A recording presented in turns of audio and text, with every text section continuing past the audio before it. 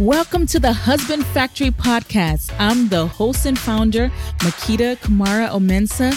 Join me here every week where I help single women meet good men and enjoy great marriages using proven faith-based principles.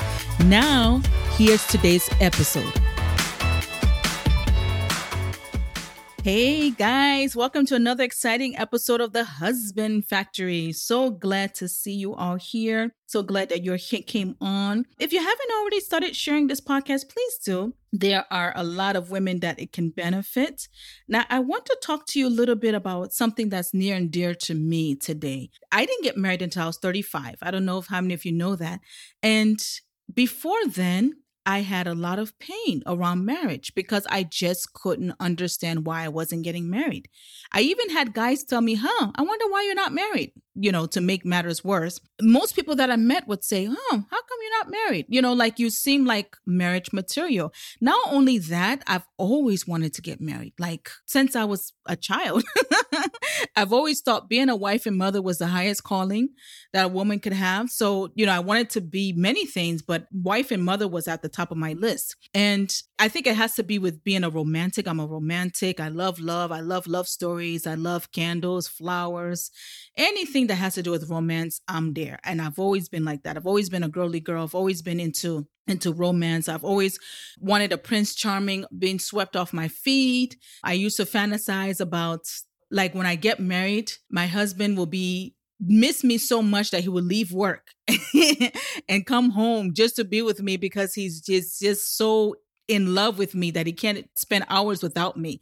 And I would be beautiful all the time and perfect all the time. And it would just be just wonderful. And I honestly believe that. Hollywood has done a good job on us, hasn't it? But I had a lot of pain because I felt like I don't understand what's happening. I'm a good girl for the most part. I go to church. I've always served. I've been serving in church since I was 11 years old when they put me to teach a class of kids younger than me because I understood so well. When I was in my 20s, I led Bible studies for teens and things like that. So I've always served in church and I loved God. I sincerely loved God with all my heart. So I couldn't understand. I just felt like if I loved God and I did everything I was supposed to do, then the husband should come. Like, I don't get it, but the husband wasn't coming. And then 30 came and the husband still wasn't there. And then, 31 came and I'm like, what in the world is going on? What am I doing? And I would meet guys, but the guys I would meet would be like totally wrong. There was a time in my life, the only men that liked me were criminals. And I'm telling you the truth. Either they were on their way to jail, just got out of jail, should be in jail, but the FBI hasn't caught them yet. Those are the only men that liked me. Criminals and men with money that had no sense of purpose. Now, a man with money with no sense of purpose might not be a bad thing for some women. It is a bad thing for me because I'm full of purpose. Like a man that I'm talking about men with like 100,000 sitting in their checking account, but they don't know what to do. Like, they're just like, oh, you want to go to Australia with me this weekend? I'm like, no, of course I don't want to why would I want to go to Australia with you for the weekend? Because I don't go out with, I don't go on trips with men. But the point was like for another woman, those would be good. Or, let's fly to Los Angeles and just for lunch. That one I probably should have done, but, I couldn't trust the guy. So I didn't. But, things like they would just be spending their money on frivolous things. So they had money, but they didn't have a sense of purpose. So those are the two type of men that used to always like me. They had money and no sense of purpose, or they're criminals. Or the other type that used to always like me were pretty boys, but pretty boys it's hard to find a good pretty boy, right? Because a lot of other women like them. They think they're all that. The women allowed them to get away with murder because they're so good looking. So those were the three. I never found a godly man. Like I never found a Christian guy that liked me. And I couldn't understand why until I started learning about the principles of marriage. Now, I had been someone that used to read a lot of marriage books, but I didn't really see anything in there about how to be married and how to get in a relationship. Like most of the marriage books were about how to get married. And the ones about how to get into a relationship weren't specific enough because if you're like me, I grew up kind of naive. I grew up in a Christian home for the most part. So I grew up very sheltered. So I didn't really date until I was on my own, like maybe 19, 20, So there's a lot I didn't understand about all these rules about dating and unwritten rules. And, you're not supposed to do this, or this is how you should do it. There's so many things I kind of didn't know. And I was somebody that took people at face value, which is the dumbest thing you could ever do. But because I had a good heart, I just kind of took people at face value. I thought it would be mean to look at a guy and think he has bad intentions, because I wouldn't want anybody to think I had bad intentions. I was that kind of girl. So I really didn't know anything about what to do and what not to do when it came to relationships. So if you can identify with me, I want to let you know that there's hope. That was my pain. And I came across some resources and I came across some scriptures that started teaching me about how to act in dating. And once I did that, it revolutionized my dating life. Absolutely changed it. Absolutely turned it on its head. Like it was night and day. Now, when I first started learning those principles, I thought they were crazy. And I thought it would make the men that were in my life, or the men that liked me, it would make them stop liking me or make them stop coming around. But I didn't realize that those principles were there to weed out all the bad ones. So this episode, I called it 3 Reasons Mr. Right Isn't Coming, because there are certain things you and I do as women that make Mr. Right not to come. And there's more than 3, but this episode, I'll give you 3. Okay. So number 1 thing that we do is that we're not visible. So you are not visible. You cannot meet a guy while you're still in your living room. You cannot meet a great guy while you're still in your pajamas in your bed. You cannot meet a great guy while you're watching Netflix and eating ice cream. You cannot meet a great guy while you're just holed up in church 24 hours a day. You won't. You have to go where men are. So number 1 reason why Mr. Right is not coming is because you are not visible. When was the last time you went out? When was the last time you went someplace where men are? Now, where men are doesn't necessarily mean a club. If you go to my website, www.husbandfactory.com, I have 50 places you can meet a man that have nothing to do with club. But you have to get out. You can't be, how you get into, you can't be so comfortable, like, you're happy and what are you expecting God to do? What are you expecting the angels to do? That you do all this praying, you pray for a husband, you cry. And that was another thing. I used to say, oh God, I'm praying, I'm crying out. I don't understand what else you want me to do. I even fasted, to get married. But you're doing all those things. But then how will your prayer be answered if you're still in your house? How will your prayers be answered if you spend your weekend with the same friends you always have known for 10 years?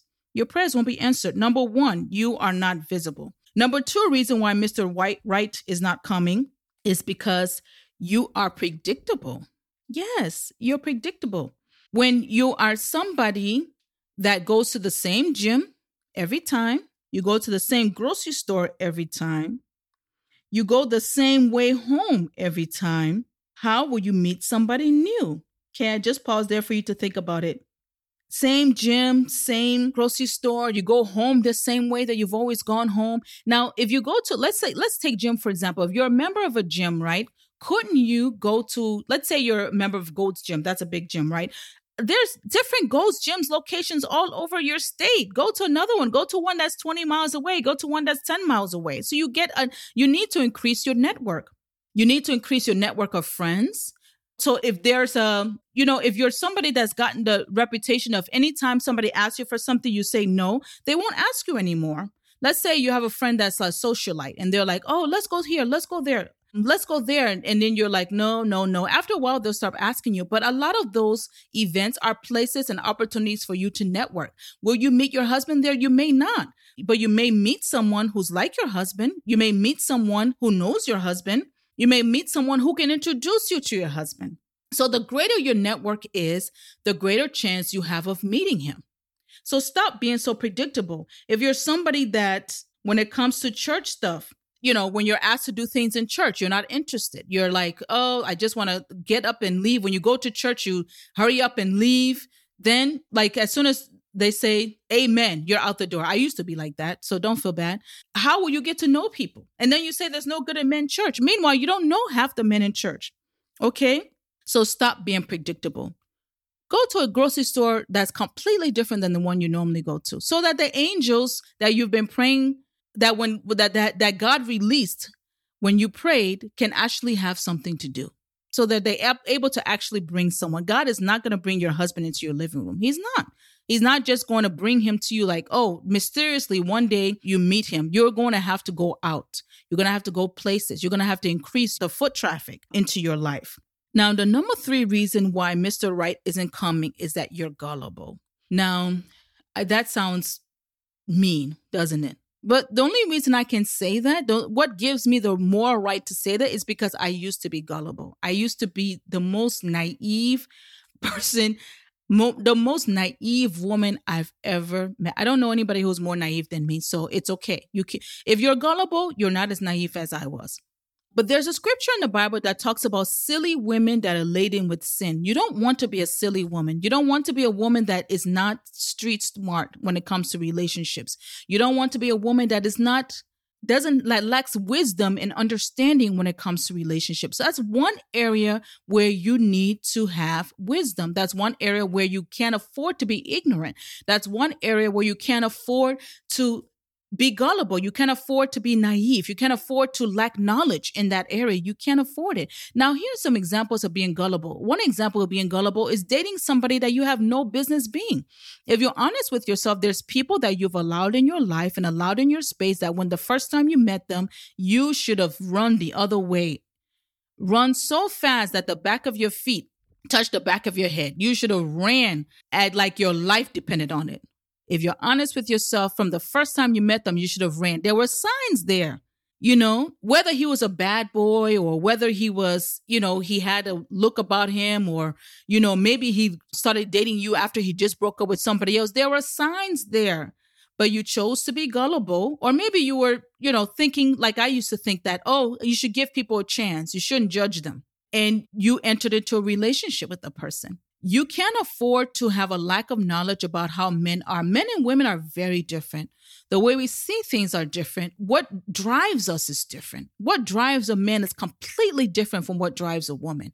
What makes a man want to be in a relationship is completely different from what makes a woman want to be in a relationship. When a woman meets a man, she has all these great thoughts about him. She has all these great ambitions toward the two of them. That's when we start going a little crazy and start putting our names together and start thinking about the future and all of that. And that's how, women are when we're looking for a relationship. But for men, when they're looking for a relationship, they're looking for a contract. If you have men in your life that are honest with you, they'll tell you that is true. They're looking for a contract. In a sense, marriage is almost like a business deal for them.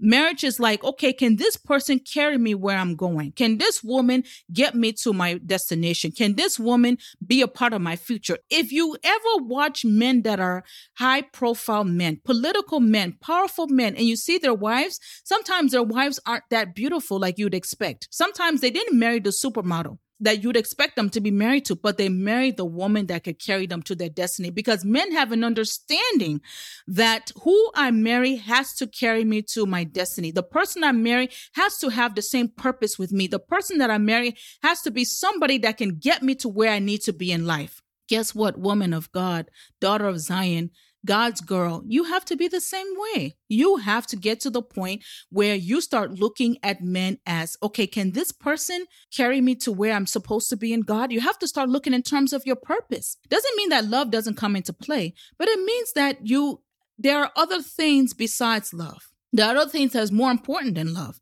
Everybody that's ever been divorced today at one point was in love. Everybody. At one point they were in love. So that means that love is not all that. It's not enough to make a basis for your relationship. Now, some people, they're caught up on looks, like he has to look good. And I used to be like that, so I can talk about it. He has to look a certain way. He has to have muscles. Like, if you don't have muscles, don't even bother talking to me. That's how I used to be. But that guy with the muscles, let's just, God forbid, he ends up in a car accident and can't work out anymore. And all that muscle turns to fat. What are you going to do? I used to be somebody that loved good-looking men. You have to be good-looking. You have to be fine. Now, there's nothing wrong with that. But the fine guy, God forbid he gets burned in the fire and he now has burn scars. And he's not as fine as he used to be. You're going to be left with what? What's on the inside. You're going to be left with his character. Let's hope he's as beautiful on the inside as he is on the outside. It's so funny. One day I saw this gorgeous guy coming out of the store and I'm just staring at him. Oh, God. help me. I'm just standing there. I'm like, oh my goodness. Like, you ever see those people that are model fine? Like, you're like, oh my goodness, you should be on somebody's magazine. So he was that good looking. And then the Holy Spirit said to me, you don't want to know what he looks like on the inside.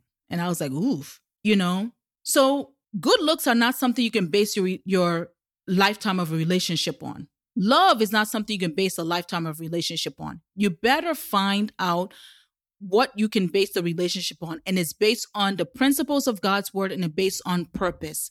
So let me tell you, you need to stop being gullible. You need to stop being predictable. And you need to start being visible. And maybe I should say you need to stop being invisible, as in you're staying in your house. Okay? Because God has somebody out there for you, but as long as you are looking at other things that you shouldn't be looking at, as long as you are finding value in other things, you won't meet them. As long as you are still holed up in your house or, have the same routine that you've always had Monday through Friday, you won't meet that person. So this week, here's your homework. I want you to go somewhere where men are. I don't care if it's Home Depot. Put on your mask and go to Home Depot. I want you to get into some other networks. Find everybody has a friend that knows everybody. Find out what they're doing that is, interesting, and get involved.